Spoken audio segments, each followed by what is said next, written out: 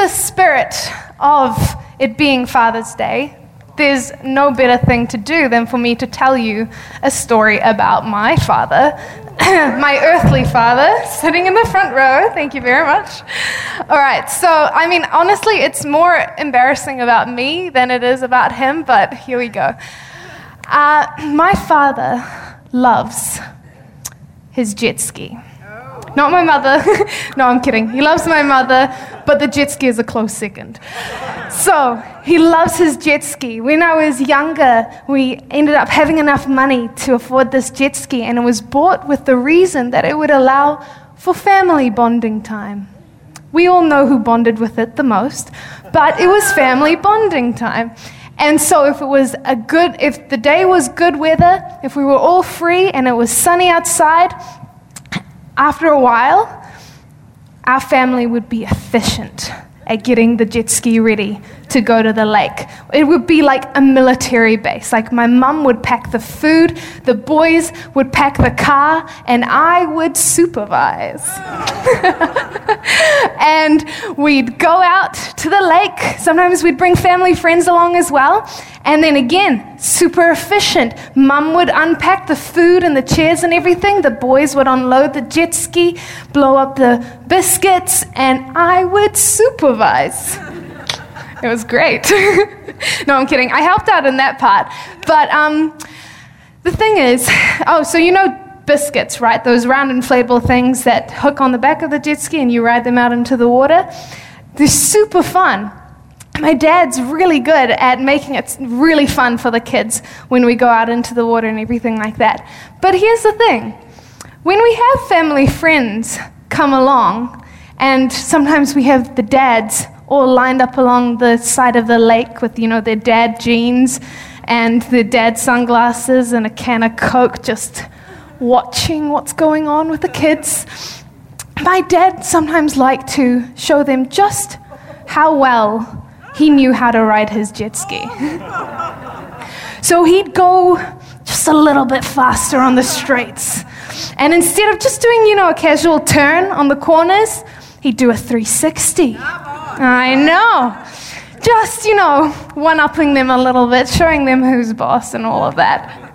And one of those days, I can't exactly remember which family friends were with us, but my brother and I were on one of the biscuits holding on together, and there were a couple of other kids on the other biscuit holding on together, and we're going out, and obviously my dad, because it's family friends, and there's a dad on the shore watching, he's going that little bit faster.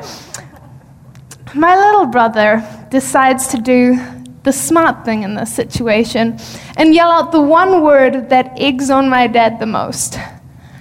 Faster! Yeah. And so obviously, naturally, we go faster. And we get to the turn, and my dad does one turn, and us kids go flying, and we're holding on. And he goes around once, and then he goes around a second time. And by this point, we're holding on tight. Martin was young by that stage, so he didn't have the gains that I do. Yeah. So he started sliding down the biscuit, and he lost his grip on one of the handles. So I'm holding on, but me being the good sister that I am, with my little brother hanging by a thread, I let go with one hand, and I start trying to pull him back up onto the biscuit, as any good sister would do. But then we go around for a third time, and the worst thing happens. The biscuit starts to tip. And I'm holding on. Martin, just hold on. We'll make it. And I'm holding on. And then I pause for a second, and I look at the person who caused this situation. And I made a decision in that moment. Made eye contact with him, I swear. I held on to him, and I looked at him, and I made the decision that was best for the both of us. I went, "Long live the king!" And I held on to that biscuit. My brother went flying. I swear I got 3 skips out of him. It was spectacular. It was so fun, except I didn't realize, right, that once he's gone, the biscuit is weighted, and so I ended up eating dirt as well, or water in this case. There we go, the dad joke for the day. So that is a bit of a funny story about my dad, mostly a little bit of insight into my character at that stage. And I say this because what has happened a lot recently for me is I've had people come up to me and they say the weirdest thing. They say I'm nice, which is odd because I don't see that in myself a lot of the time. And to be honest, exactly as this story shows you, sometimes I can be a bit merciless, but a lot of the time, especially my non-Christian friends, they'd be like, how are you so nice? Like, I'd be snapping at that person hours ago, but you're just so patient. And I'm not naturally like that. And so this is a bit of insight into me now. I'm not actually naturally like that. And in those situations, I have to be like, it's Jesus, because this is not my natural state. But how often do we find ourselves in situations like that where we're struggling and we're holding on? We're barely keeping our heads above the water. And we look at someone around us who is struggling as well, and we go, every man for himself. And, okay, maybe you're not as blunt with yourselves as I am, but how many of us have ever, say, for example, walked down the street and we see a homeless person sitting at the side of the road, and we look at them and we go, I'm also poor. Like, I'm also kind of struggling right now. I've got student debt coming out of my ears, or I just don't have enough cash on me at the moment. It's not like I can just run into a store that's right next to the road and get some cash out. So I really hope it all goes well for you, but I'm just going to walk past and hope we don't make eye contact. No? Yeah? Because I swear that happens to me a lot, and I've been really challenged lately to not do that. But I have other instances as well. This happens to me a lot, actually, where I'd see somebody and they're clearly having a bad day. Like neon signs around them saying, avoid at all costs. And I look at them, they're clearly having a bad day, and I go, I'm also having a bad day. Like, I don't think my bad day and your bad day is really going to mesh well, so I'm just going to avoid all of that and swerve and go watch Netflix. How often do we put our struggles above the struggles of others? Because the world today tells us that's fine. The world today tells us that it's totally okay for you to put yourself above others, as long as you've got an excuse. As long as you've got an excuse, you can treat yourself. Treat yourself, girl. You can do whatever you like. As long as you've got a good excuse for it, you can put yourself above others. But is that the culture that Jesus wanted us to live? Is that the kind of lifestyle that God created us to live in? I don't think so. I really don't think so. In fact, I think that God's called us to more than just this life that the world has told us we should live. I think God's called us to have hearts that bleed for others, to have hearts that break for others. Because if I was a doctor in today's world, I look at it and I diagnose it with a severe case of the hardened heart. Our hearts are so hard now, not just in the church, but in the world around us. And we need to be a light on the hill, and we need to be defined by the softness of our hearts. We need to be defined by compassion, by grace, by mercy. But what are we showing the world right now? What are we living right now? And so as we look in this passage today, I really felt like God was saying, today is the day where we break some hearts. And I'm not talking about, lovey-dovey breaking hearts. I'm talking about breaking your heart for what breaks His. Breaking your heart for other people. I think it's about time that our hearts got broken, folks. And so today, if I can figure out how to turn this thing on. There we go. That's how it works. How to break your heart, 101. So we're looking in Luke. We're looking in Luke 7, verse 11 to 17. So if you guys want to get your Bibles out for that, go for it. But I've also got it on the screen here. The verse goes, "Soon afterwards, Jesus went to a town called Nain, and his disciples and a large crowd went along with him. As he approached the town gate, a dead person was being carried out, the only son of his mother, and she was a widow, and a large crowd from the town was with her." Now let's pause there for a second. I don't know if you guys know this, but there was a reason why Luke wrote, only son of his mother, and she was a widow. He could have just said a mum's son was killed and the mum was sad, or the child was dead and the mum was sad. But he made a point of saying only son, and he made a point of saying widow. There's a reason why the Bible says, look after orphans and widows in their distress. Because widows in those days were not like the widows that we see on reality TV, you know, the ones with the fluffy dressing gowns and the glass of Chardonnay.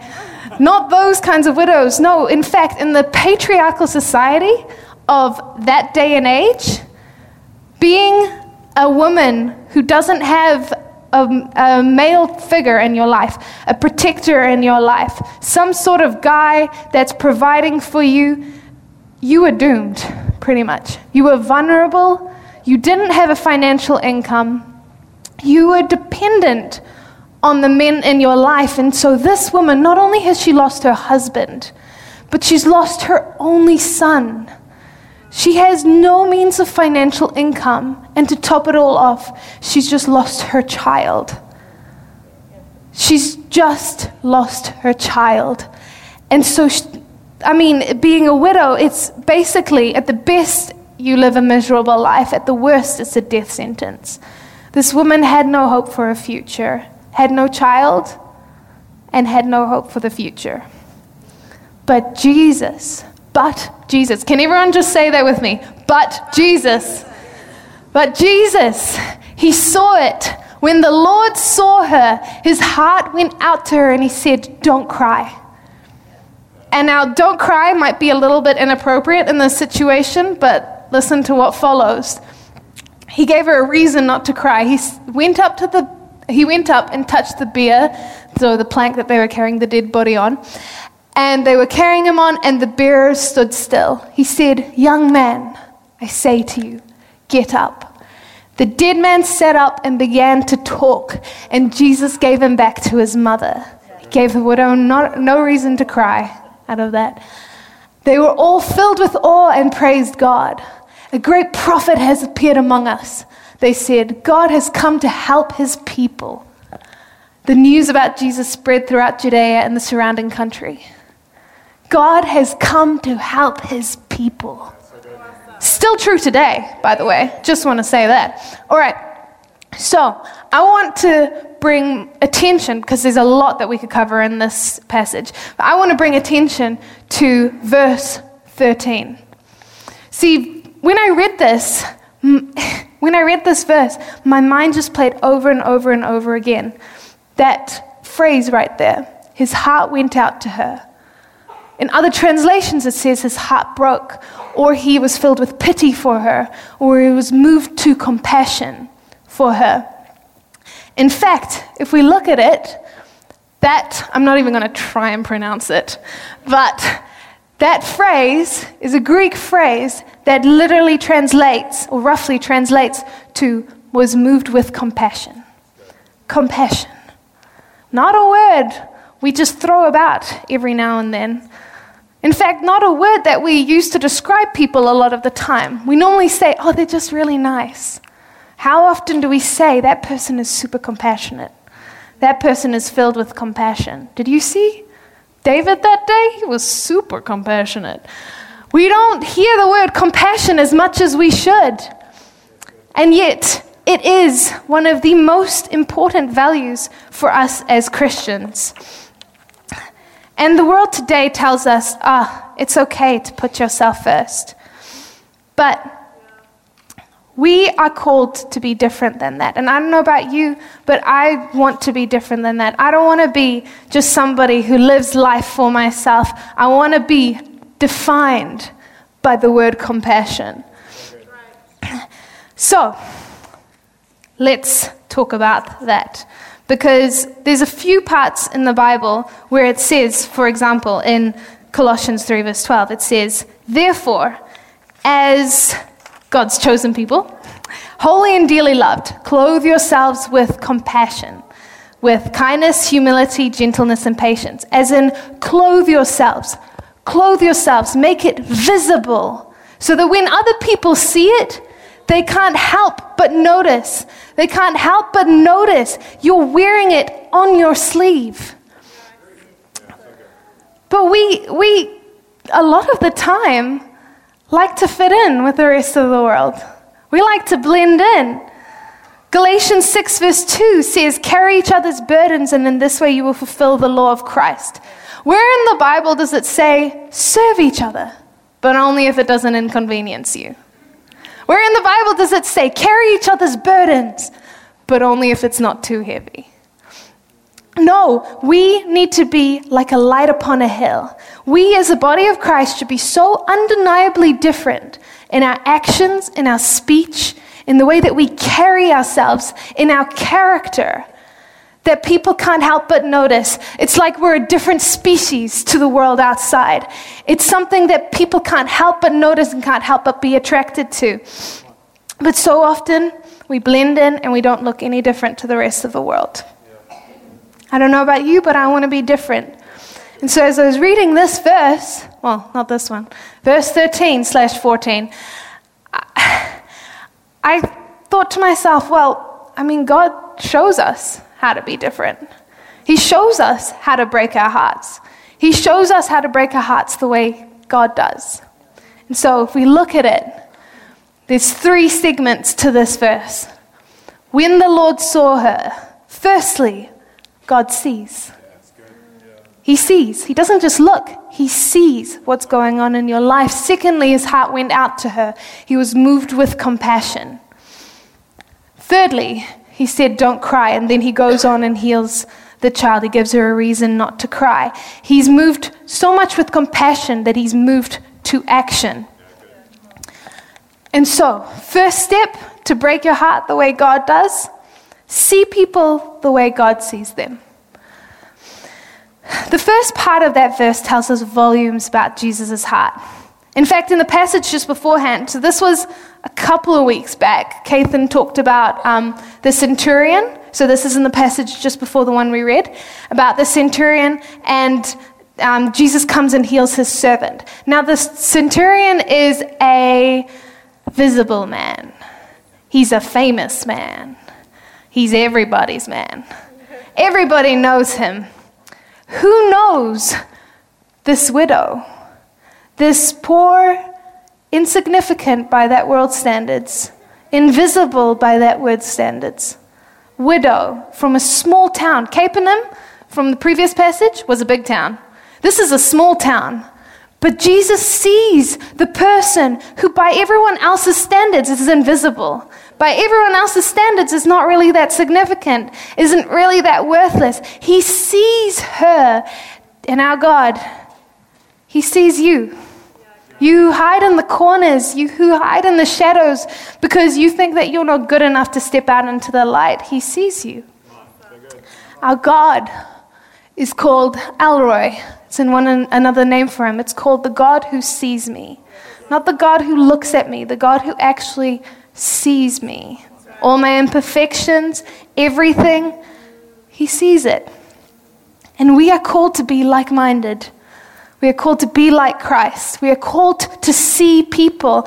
I pray this prayer a lot, and it's, God, help me to see people the way you see them. And it started really happening for real at the end of high school. And let me tell you this, okay, it's good, it's a good prayer, would highly recommend, but let me warn you, it's painful. It's not fun.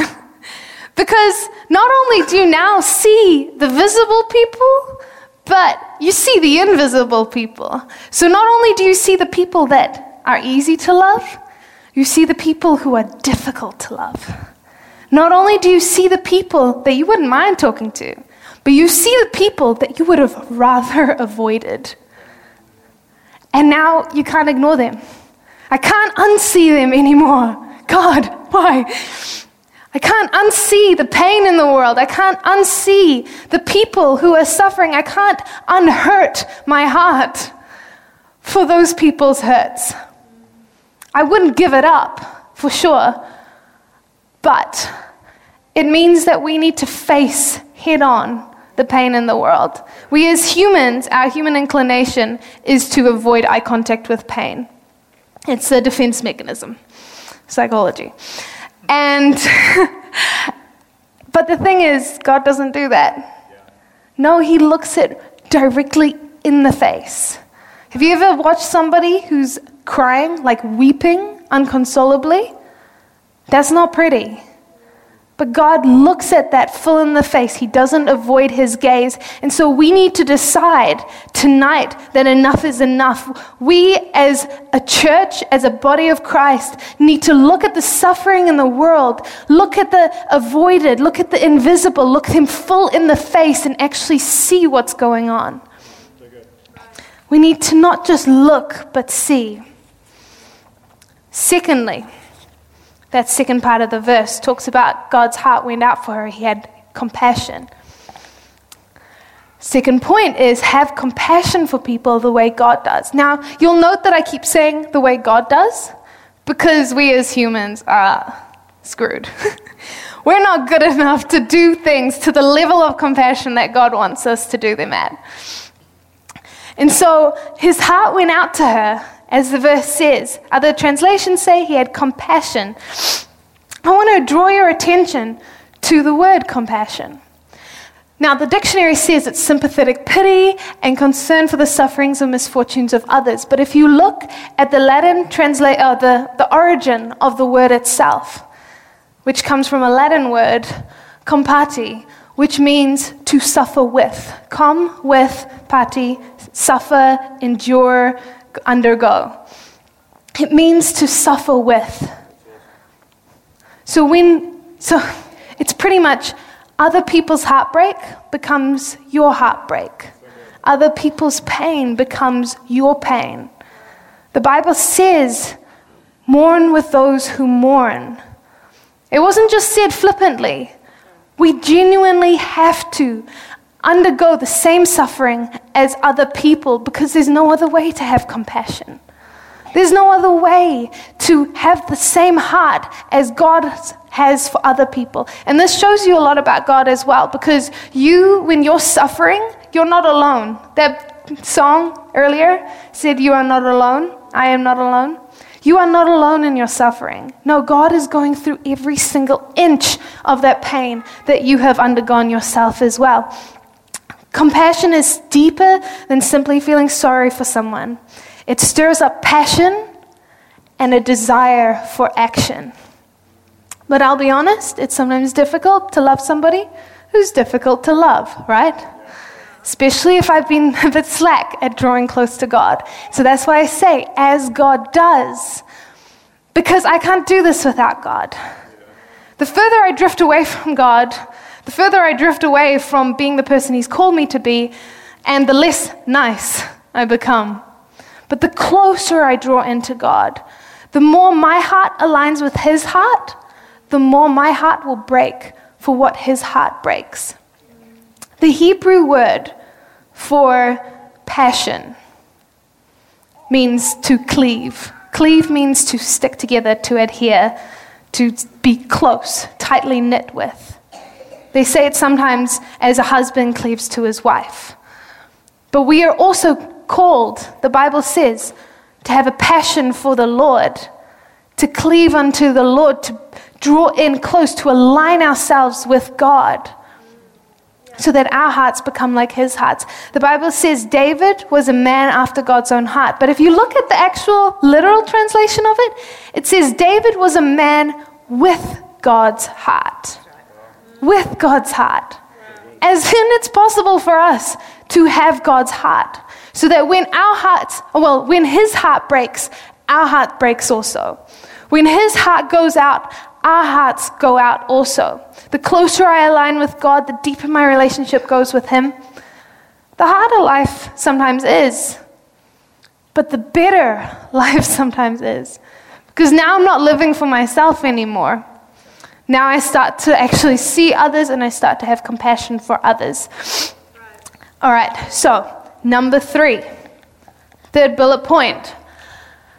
The last way, there's multiple ways, but the last way on here to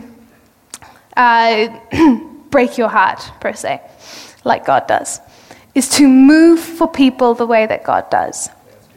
Now, as you can probably tell, passion and compassion creates action.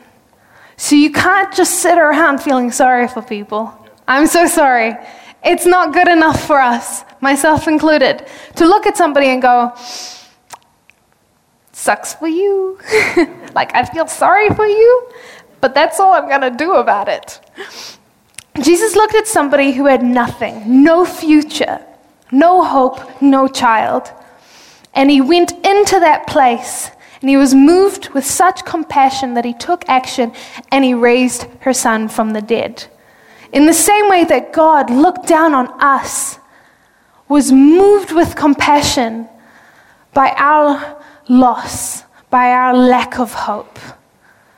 He was so moved that he took action and he sent his son so that we could be raised to life, so that we could be in a relationship with him.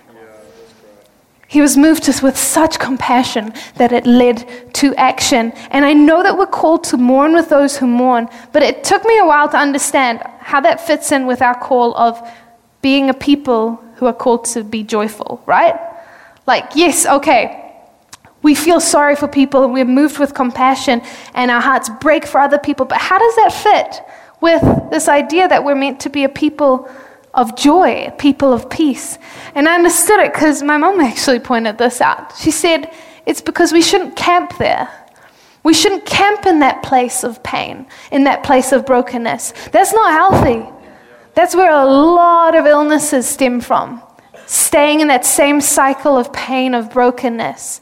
No, we're called to move. We're called to be a people of action. Sorrow may last for the night, but joy comes in the morning. I'll finish with this story. There was this kid in my high school. He was shy, painfully shy.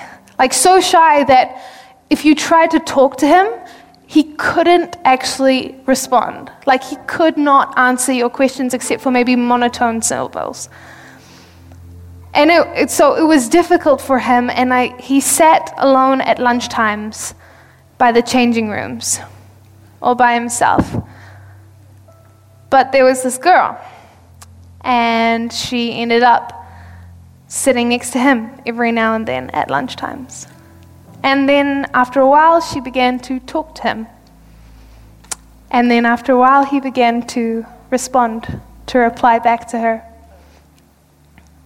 And then people would sometimes walk by and see that these two were having full conversations. And it was so awesome. But that girl wasn't me. I wish it was. I so wish it was, because I saw that kid as well. I also saw him. And my heart also hurt for him. I also knew what it felt like to sit alone at lunchtimes, to be avoided by people, to be shut down by other people, and to not know how to make good friends. And I knew what that loneliness felt like. But I was so caught up in the frenzy of fitting in that I forgot about my good intentions. And subconsciously, I had decided that my struggles and my problems were more important than his. Just because I didn't go to talk to him and go help him out. And that is the one thing. I have very few regrets in life. That is the one thing that I wish I had done differently. Gone to sit with that boy at lunchtime. Because just like faith without actions is dead, Honestly, so is compassion without action. Just because you feel sorry for somebody doesn't mean that your sorriness is going to help them in any way. God's called us to be moved, to have compassion. Compassion. Sometimes you wonder what your calling, what your burden is. Your burden is what breaks your heart. Your burden is what fills you with compassion for other people. Some people are called or they're moved by compassion for people who are outcasts. Some people are moved with compassion for people who maybe have physical pains. But we are called to do more than just be sorry for them. We have to be a light upon a hill. Compassion without action is pretty much just pity. And I'll finish off with this actually. So often, myself included, we look at people who are evangelists or missionaries and we go, that's so cool, but I'm not like that. I'm not like that. I don't have that kind of drive. I'm not really called to that. Even though the Bible says that we're all called to share the gospel with other people, right? Not going to touch on that, but it is in the Bible. We're called to share the gospel with others, but we look at those people and we think, I'm not like that. I'm not naturally that passionate about saving the lost. I just don't feel brave enough or moved enough to tell people about God. What if I told you that you could be? I figured it out. I figured out what sets us apart from those people. Honestly, it's just compassion. I mean, yes, it's a lack of fear of man, but what drives people beyond the fear of man, what drives people beyond the fear of not being good enough, of not saying the right stuff, what drives you is something that is so deep-rooted that it's called compassion. It's so deep-rooted that kind of suffering for those who suffer, that pushes you beyond what you thought you were capable of. Think of a father whose child is lost or in pain. How much would your heart not break to save your child? In the same way that God's heart broke to save us, his children. It's no coincidence that every single time in the Bible, when Jesus heals somebody, almost every single time it says Jesus was moved with compassion. It's no coincidence that out of his compassion came action. So what breaks your heart? What are you passionate about, compassionate about? Let us become a church that is stirred with supernatural compassion. Let us become a people that are defined by kindness and grace and mercy and compassion. Let us be a people who are stirred. Let us be a people who know their calling, people who are called to save the lost. Let us be a people whose hearts break for those who are broken. Let us be a people who are after God's own heart. God, we thank you for your word. We thank you for your presence here in this place. We thank you that you push us beyond what we were thought capable of, and yet you keep on coming through. You never let us down. You never leave us alone. Thank you, God, for who you are. You are a good, good Father. But God, I pray that you will stir our church, that you will move us with such compassion that it will be undeniable that we are different from the rest of the world, that we don't fit in anymore because we are, to our core, our hearts are aligned with you. And everything that flows out of us is just compassion and grace and mercy and kindness. Let us be defined by that today and forevermore. God, let us have our hearts broken for the world. God, break our hearts for what breaks yours.